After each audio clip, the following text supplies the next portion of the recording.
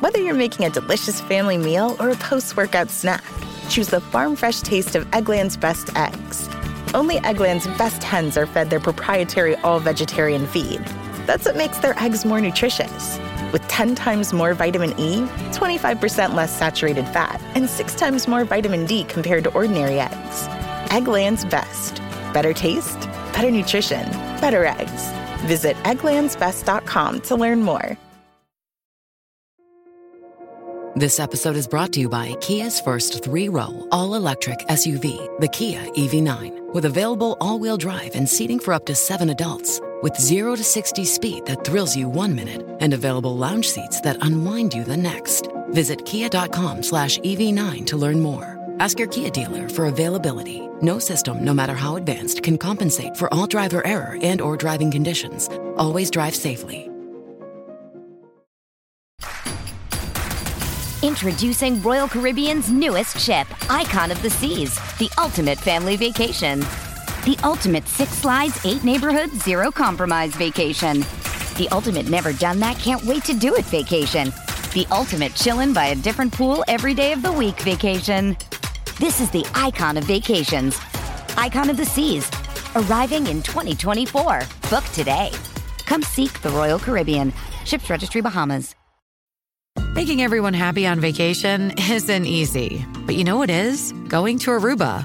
All you have to do is walk out your door to find pristine pools, relaxing white sand beaches, and an island teeming with outdoor activities that'll put a smile on any face. You won't just feel great, you'll all feel great, filled with a calmer, more peaceful vibe that radiates Aruba's warmth. And the best part is, it never fades. That's the Aruba effect. Plan your family trip at Aruba.com.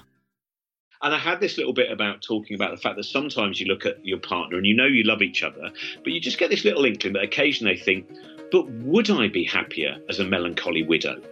And then my wife actually came to the show where I was probably going to talk about that. And I thought, oh God, I'm going to have to ask her beforehand because I'll either drop it or... So I said, look, I've got this one bit where I just say, you know, that sometimes you look at your partner and you just get an inkling. They sometimes think, but would I be happier as a melancholy widow? Do you mind? And she just laughed. She went, oh, don't worry about that. I've spoken to loads of my friends and quite often we just wonder if we'd be happier if you lot were dead.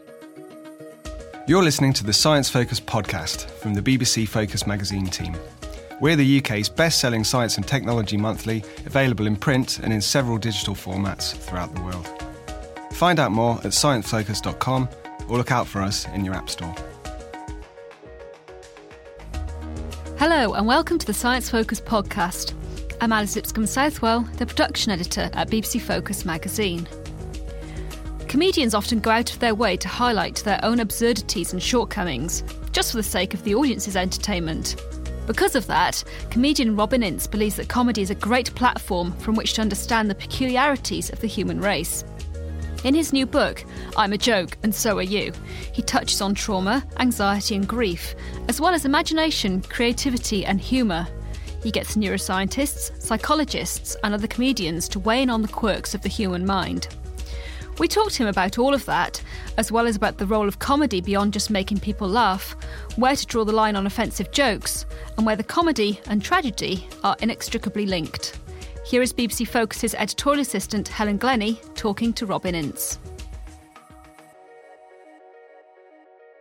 So, Robin, your new book is called I'm a Joke and So Are You, a comedian's take on what makes us human. So, can you give me a rundown? What's the book about? Well, it started off, I was up at the Edinburgh Fringe Festival and one night I was doing a show called Cheaper Than Therapy, which was comedians talking as comedy as therapy, sometimes just about actually having therapy, lots of different kind of stand-up routines. And then in the interval, before I went on with an American comic called Eddie Pepitone to discuss mental health and comedy, the news came through that Robin Williams had taken his life. And so it was kind of one of those strange moments. And certainly, you know, Robin Williams was a huge influence on me and one of my icons when I was a teen. And only 2 months before that, Rick Mayall had died. And the next day I was looking at the way the newspapers reported it, and they kept reporting about the fact that, the tears of a clown, tragedy of a comedian, as if it's just part of the normal narrative that, of course, another comedian takes their life. And I thought that this was just, it's a very shallow take. And certainly with Robin Williams and a lot of the health issues he had, to just say, oh, you know the way it is with funny people. They spend so much time making other people laugh that eventually it turns them so bleak. It got me just to thinking more and more about the fact that I think comedians are sometimes exaggerated versions of human beings, but there's nothing particularly different about them, apart from the fact that perhaps sometimes they talk about things more often. They have a card that's basically is given to you when you walk on stage. The fact that if you want, you can sometimes talk about quite weird things, eccentricities that you'd probably keep quiet in just a normal social circle environment. So they're quite good at using to go, right, hang on a minute, they talk about that. It seems to be making a link with the audience. They are exaggerated versions of human beings. So if we work backwards, we might come across a few more of the strange foibles of what makes us human, but which many of us keep private. So is this sort of using comedians as, because you describe them as exaggerated versions of human beings, it's sort of a case study for the whole human race? Well, that's what I hope, is that by talking to comedians, I mean, I've been a comedian since I was 21 years old. It's been, pretty much the whole of my adult life. It's an obsession of mine. I've loved watching, since being a little, like all little kids, for my generation, it was things like, the goodies, which I loved, and then not the 9 o'clock news, and then the young ones. And it'd been such a major part of my life. And I started to think more and more just about the fact that, do I have some specific foible that has meant that the only thing that I can do, and in many ways the only thing I really want to do, is be a comedian? Or are the journeys that end up making us who we are, there's many more turnings on that particular path. And it was just trying to, I think in some ways, work out just how different comedians are, and then looking at the fact that I think that most human beings share I'm always fascinated when I stand on stage and for the first time talk about an idea where I don't know if the audience are going to go, hang on a minute, mate, you are just weird. And that moment when the first time I talked about impulsive thoughts, for instance, that moment when you are holding someone's baby and suddenly out of nowhere you get a little image in your head of throwing the baby down the stairs and you go, oh my God, I think I want to throw babies down the stairs. And I did a whole long piece about that. And what was fascinating was not merely the number of people in an audience who would feel that they could admit to having had that sensation, but also the number of people who came up to me afterwards and went, oh my God, I always thought that I had this urge. I thought that I was perhaps some kind of psychopath. And it turns out I'm not, because I'm sure you probably know impulsive thoughts very often, they're not in any way a desire to do that. What they're doing is your brain playing you a public information film, which basically says, you're holding a baby. So remember, when holding a baby, don't throw it down the stairs. But we misinterpret it and we go, oh no, I think that's an urge, and it's not. And so that was an interesting thing to be able to talk about on stage. And it ended up becoming about half an hour of a show, because so many people had different. Oh well, I had this experience. My granddad was telling me all these memories of the terrible war that he was in, and suddenly I had a burning urge to kiss him. I thought, all of these different things were coming out. And most famously, there's a scene in Woody Allen's Annie Hall where Christopher Walken's talked about the idea of that sometimes when he's driving in a car, he just wants to swerve it into the oncoming traffic. And that is a very normal impulsive thought as well. So it's things like that that just made me realise that I'm in a fortunate position where I am paid to talk about what many others might possibly think was potentially madness. That's nice. That sort of presents comedy as being quite a reassuring thing to go to, as well as an enjoyable thing. Well, it's really interesting. I've just been at the Edinburgh Fringe Festival, and last year as well. It's a fascinating. I think what I find particularly intriguing is the post-World War II comedians. There were many comedians who I would say were keeping a secret, of course, because of our laws. For instance, homosexuality was illegal, so you had quite a few comedians who on stage, they could kind of be camp and stuff, but they were never actually gay. And they had, a certain front. They were creating a carapace. They were equally people who were damaged, who kind of really had post-traumatic stress disorder, I think, from the war, things like that. So they were making this front. They were creating a mask. Peter Sellers being one of the great and truly strange examples of that. Whereas now we have a lot of comedians who, rather than create a mask, it's the moment they can go on stage and say, I have a problem with this thing, or I have, more and more comedians I've seen talking, for instance, about suicide, about social anxiety, about irritable bowel syndrome, all manner of things that, and about sexuality. And so it's interesting. There's a kind of change from comedy being a mask to comedy being the point where you go, I can drop my mask off for a couple of hours now, and I'll pop it back on when I get on the train. Interesting. Okay, so this is quite a big brief for a book. How did you go about doing it? Who did you talk to? What did you decide to look into? Well, I suppose what happened first of all was I wrote 200,000 words for the 120,000 word book, and the editor went, "Oh my God, I think we're going to need another editor." So it felt like that moment in Jaws. We're going to need a bigger boat. It was, first of all, working out what I was particularly going to take on, because of course it can't in any way be a complete overview, and I also didn't want to water it down too much so that I could deal with everything. I wanted to deal with things that I felt. Well, part of it was that in each chapter, I hope there's some personal story of my own experience of my own psychology. So, for instance, of course, I start with birth and I end with death. And the thing of what we become and why we become who we are always interests me, because, again, in comedy documentaries, very often there will be that moment. But, of course, Kenneth Williams never got on with his father, and that led to him doing silly voices.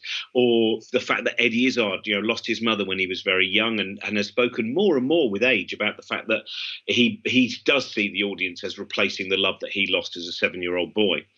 And so and for my personal experience, when I was trying to think, well, what might be. And by the way, I also make it very clear that I'm not saying at any point one incident turns someone into who they are, because I think that's one of the things that I'm trying to show, I hope occasionally in the book anyway, is what a hodgepodge it is that turns us into the humans we are. But there may well be something that happened that becomes a core part of developing who we are. And for me, it was being in a car accident when I was just before my 3rd birthday, which led to my mother being in a coma and various different illnesses, etc. that then continued after that. And the more I thought about it, well, when you're nearly 3 years old, and I thought it was my fault that I'd caused the car accident. One of those stupid things that when you're a child, your action you immediately think may well cause the next action. So the fact that I was looking for my toy machine gun under the passenger seat made me think, oh no, it must have been that led to a car coming in the opposite direction at high speed. And I looked more and more back to the fact that as a little boy, I blamed myself for that incident. And I could kind of feed into different ideas about hypervigilance that I might experience, or indeed the hope of making people happy, having some kind of controlled situation. So in each chapter, I try and find something that has happened to me, personal experience of social anxiety, of impulsive thoughts, or of the way that I use inner voices, and then use that as a hook to go into other people's lives and how they've used things that sometimes could be seen as extreme eccentricities to turn into, very often, pretty successful careers. But I think that's one of the things that I'm interested in, is the fact that very often the things that we think are, there's that great line that Richard Feynman talked about, which was when he was talking to a monk once, and they were talking about physics and the fact that knowledge can lead to wonderful things, but the same knowledge can also lead to things like nuclear weapons. And the monk said to him, the keys to heaven also open the gates to hell. And I think that in some ways actually hangs over the book, because in some of the oddities that may well drive people towards obsessive compulsive behavior, or indeed even obsessive compulsive disorder, sometimes if you're able to tap into it, you may well be able to turn it also into something which is creatively useful. And one of my favourite things that ever happened at a gig, I can't remember if I'll write about this in his book, but this man came up to me and he said, he looked very angry. He said, I came to your gig and I'm rather angry now. I've always thought that I was a little bit odd, but I've just sat and watched you and sat with your audience, and I found out we're all odd, so now I'm normal. He was obviously joking, but the way he delivered it to me was like, oh, my whole life I thought, well, at least I'm eccentric, and it turns out we're all insane. And I think that's one of the important things, which is some of the worst human beings that we see, and I'm not going to mention particular kind of political leaders or whatever, I think of people who don't face up to their absurdity. It's such an insane thing in one way to be a living creature that is aware that it's been born, that it will die, that we look up to the stars and we ask the questions that we do, and and we're aware of other people's gaze and all of those things. It's a kind of absurd situation. That's why there aren't many creatures like that. on this planet. As far as we can see, there is only one that is as fully developed in its self-consciousness as human beings. And I think that does make us an intriguing case study. Now, you mentioned starting at childhood, and I know you say that no one experience determines who we become, but did you see certain childhood experiences in your research that might predispose people towards becoming comedians? Well, there are certain things that there does seem to be a higher percentage of people who were adopted, for instance, who are comedians, that does go a little bit above the norm. There does seem to be slightly above the norm. Again, it would depend on defining things, but what you might call prepubescent major incidents in terms of loss of a parent or messy divorce, that kind of. But of course, also there are an enormous number of people who experience those things and don't decide to go and stand in front of strangers seeking their approbation. But certainly there was a bit of a pattern. And my friend Jo Brand talked about the fact that when we first ever had a conversation about mental health, and of course Jo spent her early part of her life as a mental health nurse, so she's been, right up close to people who've been diagnosed with illnesses. And she says, I don't necessarily think that comedians are mentally ill, but what she does say, she said, I think they're all damaged.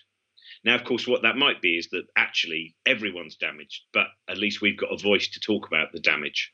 And that's part of what I'm trying to work out as well. I'm still caught up in it because one side of me doesn't want, I don't want to, I feel very arrogant to go, oh, well, of course, I'm different to the others because everyone is struggling in different ways. But I do think, it is interesting. There does seem to be a certain level of pattern, just a little bit above the norm in terms of some form of major childhood event. So you took part in an experiment where you played the Radio 4 game Just a Minute in an MRI scanner. Can you tell me about that experiment? What was it all about?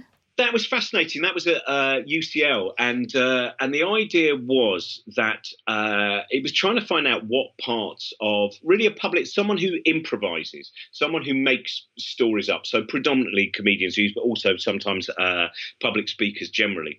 And it was just to get in the scanner and see if, as you were, so it was what we would do. Just a Minute, for anyone who doesn't know, is basically a panel game, an incredibly tricky panel game on Radio 4 that I've sometimes been on myself.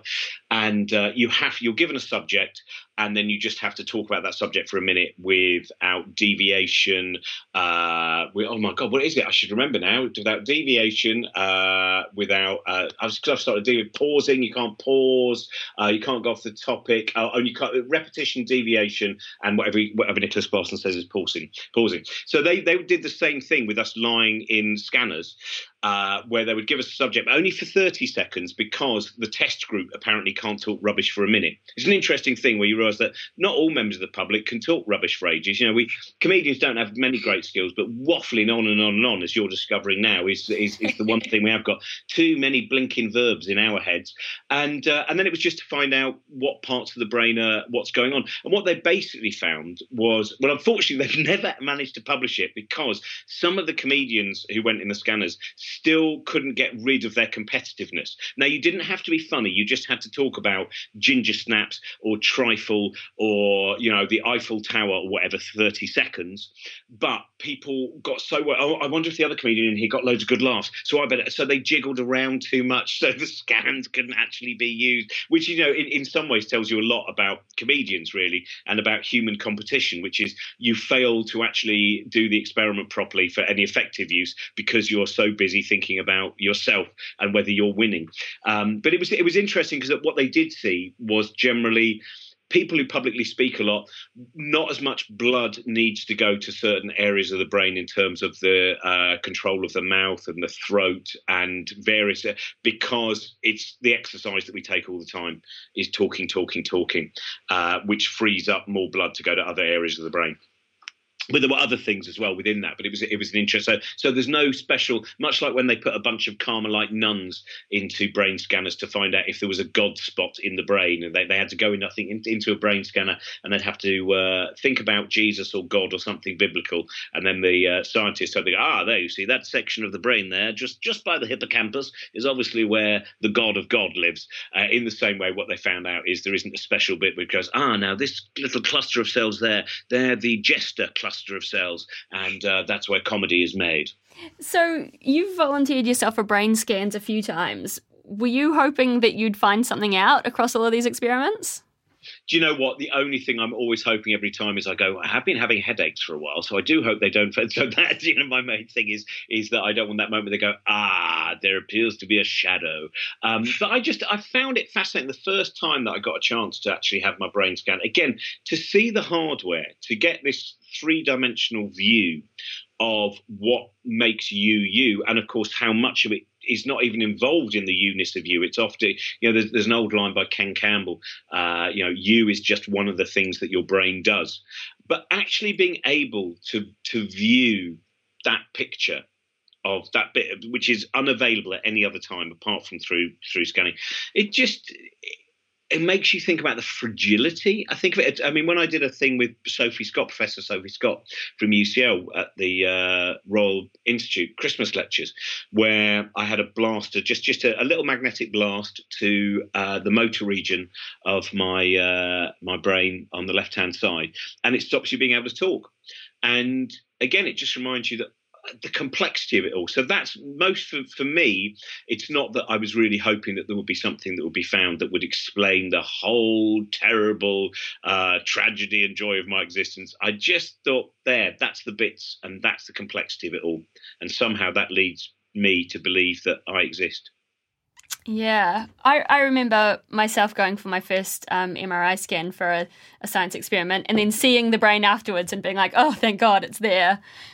Well, that's the other thing. Yeah, you do go, it definitely exists. Because that was a little bit where there was a moment of thinking about Schrodinger's brain, whether, for my whole life I'd lived without a brain, but as long as it was unobserved, I would continue living. But the moment that, you haven't got a brain, then I would be dead.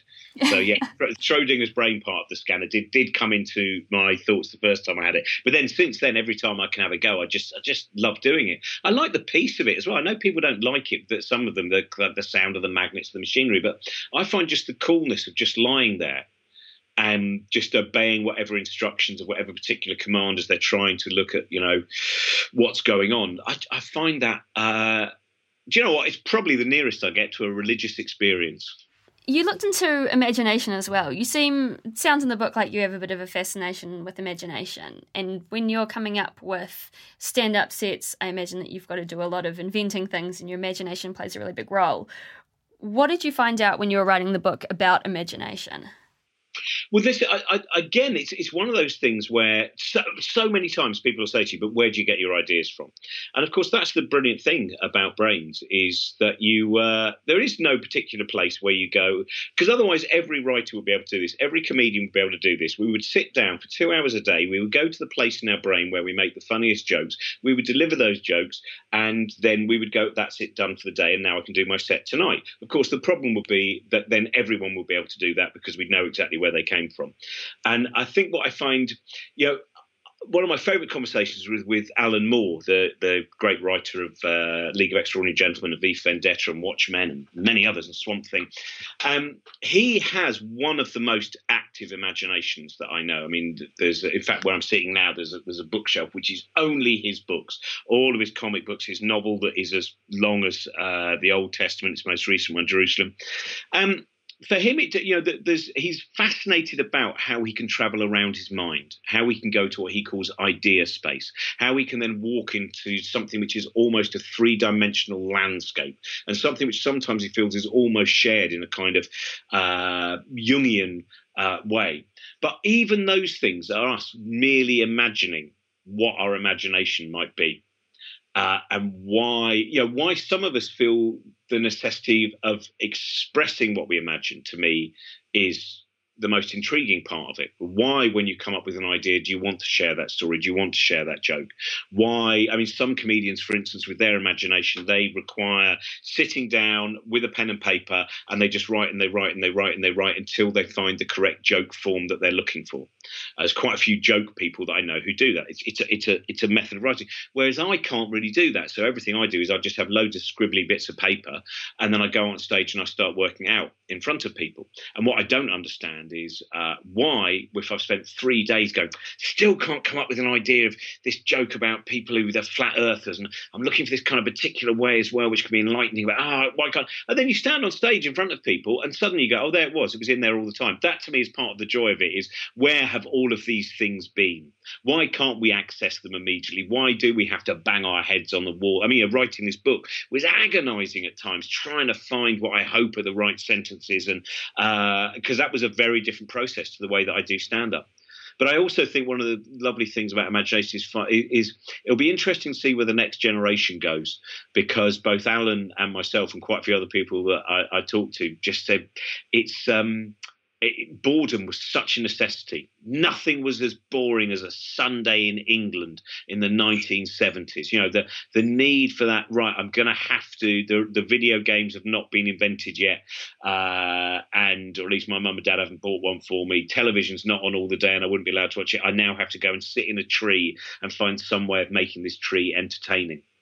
And I'm interested now to see where that imagination goes with people who are playing Minecraft and doing all those things, who have a lot more interactivity with other people's imagination, and how that changes things. But the main thing I think that I found with everyone that I spoke to, Noel Fielding as well, which is there is an urge which cannot be defined, which is I just need to create things. You know, for Noel, he actually can feel quite physically sick if he hasn't got to. I need to paint today. He'll have to create something. That sense of getting something out of your head, and I think that's where imagination is useful for those who feel they have to use it. Which is I've got this thing in my head, and it begins to hurt if it's been in here too long. I found when I took a break from stand-up, there were only a certain number of days I could take off before I thought, oh, but I've come up with this idea and I really want to share that idea, and I want to see if that idea works. I want to see if that idea has something in common with other people's ideas. I just want to do it.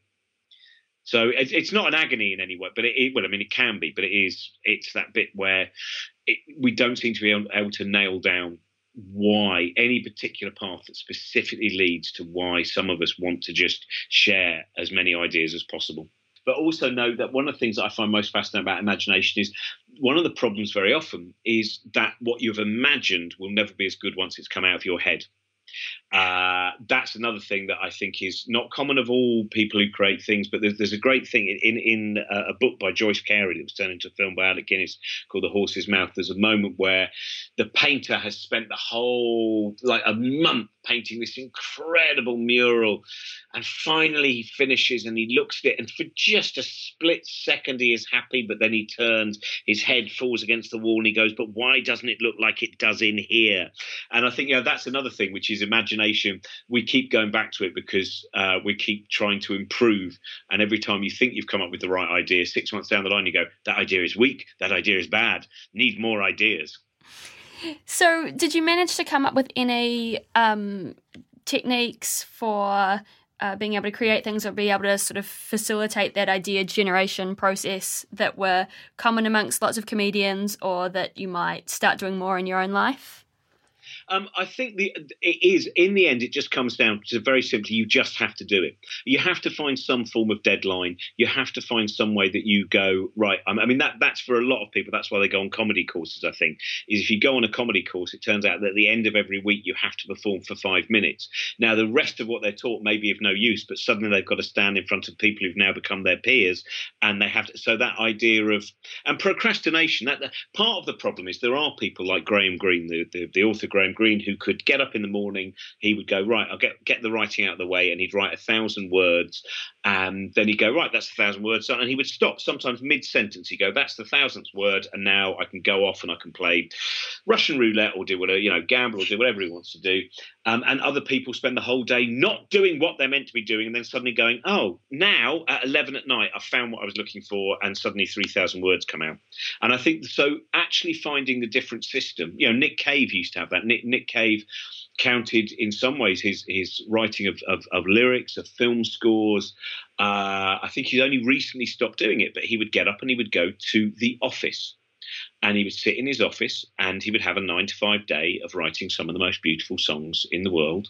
And then at the end of the day, he'd done his job of work of writing these beautiful things. But it was both a job of work and a job of art. I think that's one thing that is very useful, that I would say is quite common, is to have a separate space that is not the rest of your living space, to have somewhere where you go and in terms of the actual creating the solid form. And I think that's an important thing. And get off the internet. Get off the internet. Stop arguing. Stop arguing with moon hoaxers. What are you doing? You're not going to persuade them. It doesn't matter. Make something beautiful instead. It's good advice. Yeah, you talk about the boredom thing. People aren't as bored these days. We're so stimulated. And what effect that might potentially have on idea generation and then comedy as well. What's your prediction for that? Where do you think that's going to go? Are there good things about these technological advances that we've had that will make up for the fact that we're lacking that boredom? Yeah, I think there's so many of the games that I see kids playing they're not just interactive as in, shoot 'em up. They're interactive in terms of creating worlds. And I think I've reached an age where the default position would be, well, of course, children nowadays, they won't have any imagination, blah, blah, blah. And that's the default position of all middle-aged people, unless you work against it. Looking at the way my son's imagination works, and he spends quite a lot of time having screen time and stuff, but I would make sure there's a cut-off point as well. He seems to have as rich and ridiculous as imagination as I had if not richer, as a 10-year-old. So I think what can be, sometimes I worry slightly about a level of narcissism that can rise up in the creative process. But I think people will still keep writing beautiful. People will still be wanting to understand why the world is as it is. It doesn't matter how many video games you've got in front of you. And that probably is an archaic term, by the way, video games. That probably makes it very clear that I'm 49 years old. But you'll still have moments, whether it's existential dread or existential joy, we're still going to be trying to work. We're never going to, I don't think we're going to end up in that Aldous Huxley Brave New World where we're just going off to watch the Feelies and we're taking our soma and we've somehow reached this drug sense of happiness. I think there will always be enough people who go, but why is this as it is? I mean, it's like when you see the teenagers, some of the teenagers in America, for instance, their proactive reactions to what's going on in terms of mass shooting, all of those things. There are still enough people out there who are not happy just to sit contentedly pressing two buttons and going back and forth and blowing up some monstrous zombie alien. Now, one of the things that I found really interesting in the book was your discussion about offensive jokes. And one of the things you say, I'll quote you here, is that a joke is a shortcut to understanding someone's ethics, morals, and belief. For you, are there things that are too serious to be joked about?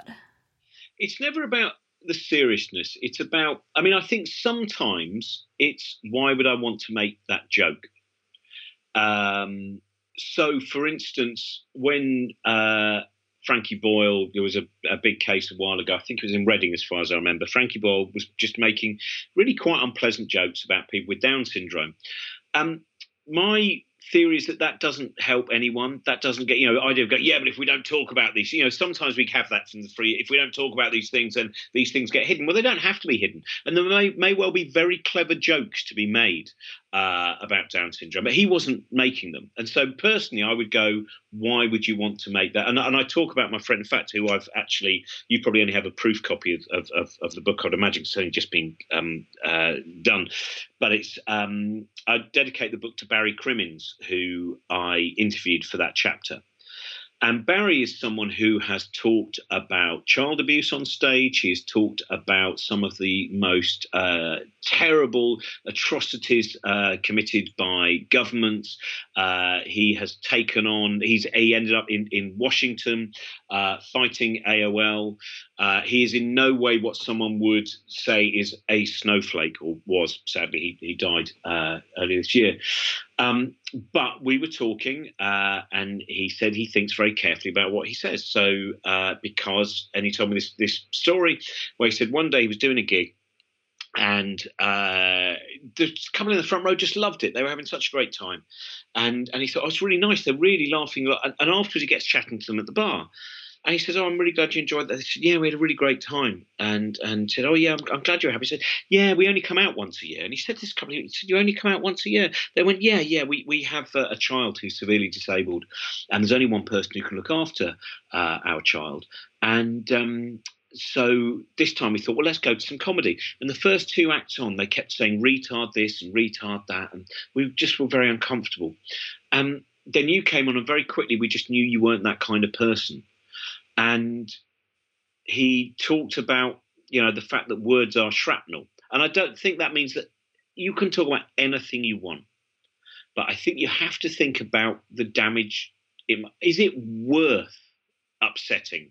So are you happy? Is the joke funny enough and pertinent enough to go, oh, do you know what? I don't care about the 3 people who were crying at the back.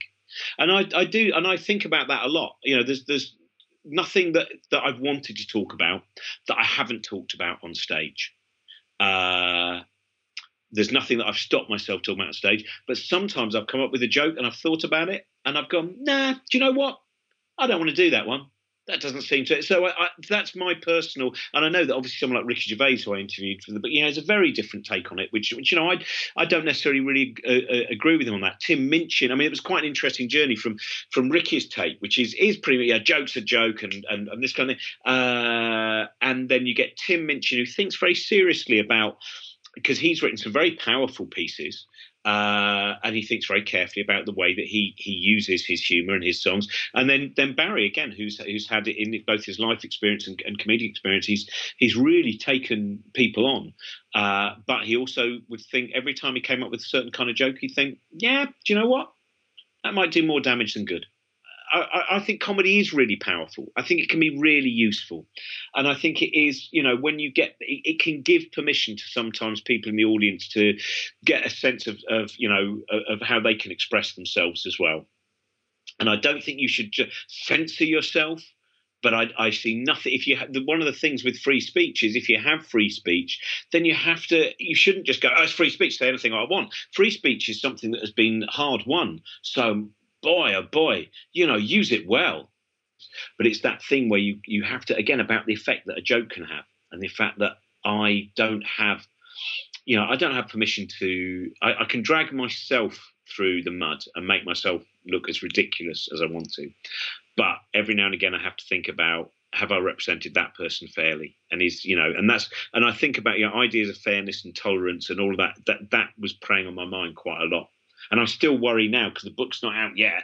And I'm like, oh, God, what if, I've got a copy now that I can hand to my dad. Is there anything I said that I shouldn't have? Yeah, it's a strange thing, actually, which is you can share an enormous amount with strangers. And I found that in stand-up where, I can stand on stage and I can talk about some really ridiculous things in my life.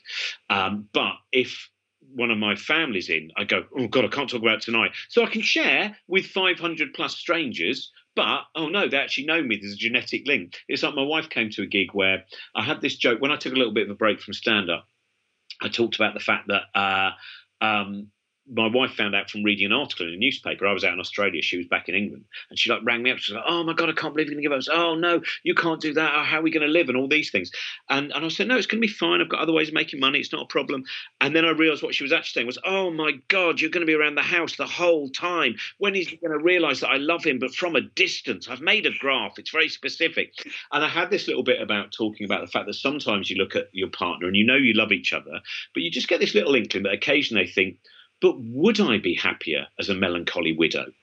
And then my wife actually came to the show where I was probably going to talk about that. And I thought, oh, God, I'm going to have to ask her beforehand because I'll either drop it or... So I said, look, I've got this one bit where I just say, that sometimes you look at your partner and you just get an inkling. They sometimes think, but would I be happier as a melancholy widow? Do you mind? And she just laughed. She went, oh, don't worry about that. I've spoken to loads of my friends and quite often we just wonder if we'd be happier if you lot were dead. So that was very useful. Yeah. But yeah, that was another thing that I mean, now the main thing that is triggered in me now, of course, is all of the fears that I talk about in performance and in creativity, which I write about in the book, are now tangible again because, of course, I'm just terrified of, will people find the things that I hope in the book? Will they see something that I don't think is there? Will they be angry or will they, at this point of publishing, you think, oh, what are my two destinies? Will I be hated or ignored? So this kind of links back a little bit to the stuff that we were talking about at the beginning with the, traumatic childhood experiences that some comedians have. Do you think there is sort of an inextricable link between tragedy and comedy? I suppose, yeah, it's that bit, isn't it, which is you slip on the banana skin before you manage to put the dagger through your heart. There is, both of them, it's a bit like short horror stories. And jokes are very similar, for instance, where, you know, a lot of short horror stories lead up to a punchline, and their punchline is you know, tragic and horrible and grotesque, and our punchline is ridiculous and absurd. So in some ways, we're all walking towards different punchlines. It's just some of them don't have a laugh track at the end. Now, so with all of your work that you've done for this book, talking to scientists and psychologists and other comedians as well, could you sum up for us what you now know about yourself, what you found out about yourself through writing this? I do think that I've found out, it's made me focus a lot more on that event that happened to me just before my 3rd birthday, and thinking, and it allows me to play around with ideas of why my social brain is as it is. And I think it's made me realise even more, in terms of the shows that I've written while I was writing that book, and I've written 4 different stand-up shows that I've toured around, and the new one that I'm just about to tour around. And it's made me think even more about how important comedy can be, and how important it can be to the audience, and how for a lot of it for me is the idea of giving permission, that if someone who is publicly speaking, someone that you like, you've paid to go and see or whatever, talks about something that really sticks into you and really has that moment of resonance, that can give you permission to then go out and, you know, think, right, well, I want to create this, or I feel happier being who I am, or I'm not the only one. And I think a lot more about, that's in some ways, that's only something that I think lies underneath the book, really. But it is about the fact that you've got to accept your absurdity. We're such strange creatures. And if you do start just going, well, do you know what? I'm absurd, and I reckon that person sitting opposite me on the train, they're probably absurd as well. And who knows what's going on. And it just makes it, I find, just a little bit easier when you realise the preposterousness of it all. That was Robin Ince talking about the quirks that make us human. His book, I'm a Joke and So Are You, is available from Atlantic Books now. Thanks for listening to the Science Focus podcast. The November issue of BBC Focus magazine is on sale now, and in it we find out how spider bots could help reveal more about Neanderthal brains. We also reveal how wolves communicate using facial expressions, explore the intriguing world of microbes in the British gut, discover how lava lamps are linked to election hacking, and find out more about the British spaceport. Thank you for listening to the Science Focus podcast from the BBC Focus magazine team. We're the UK's best-selling science and technology monthly, available in print and in several digital formats throughout the world. Find out more at sciencefocus.com or look out for us in your app store.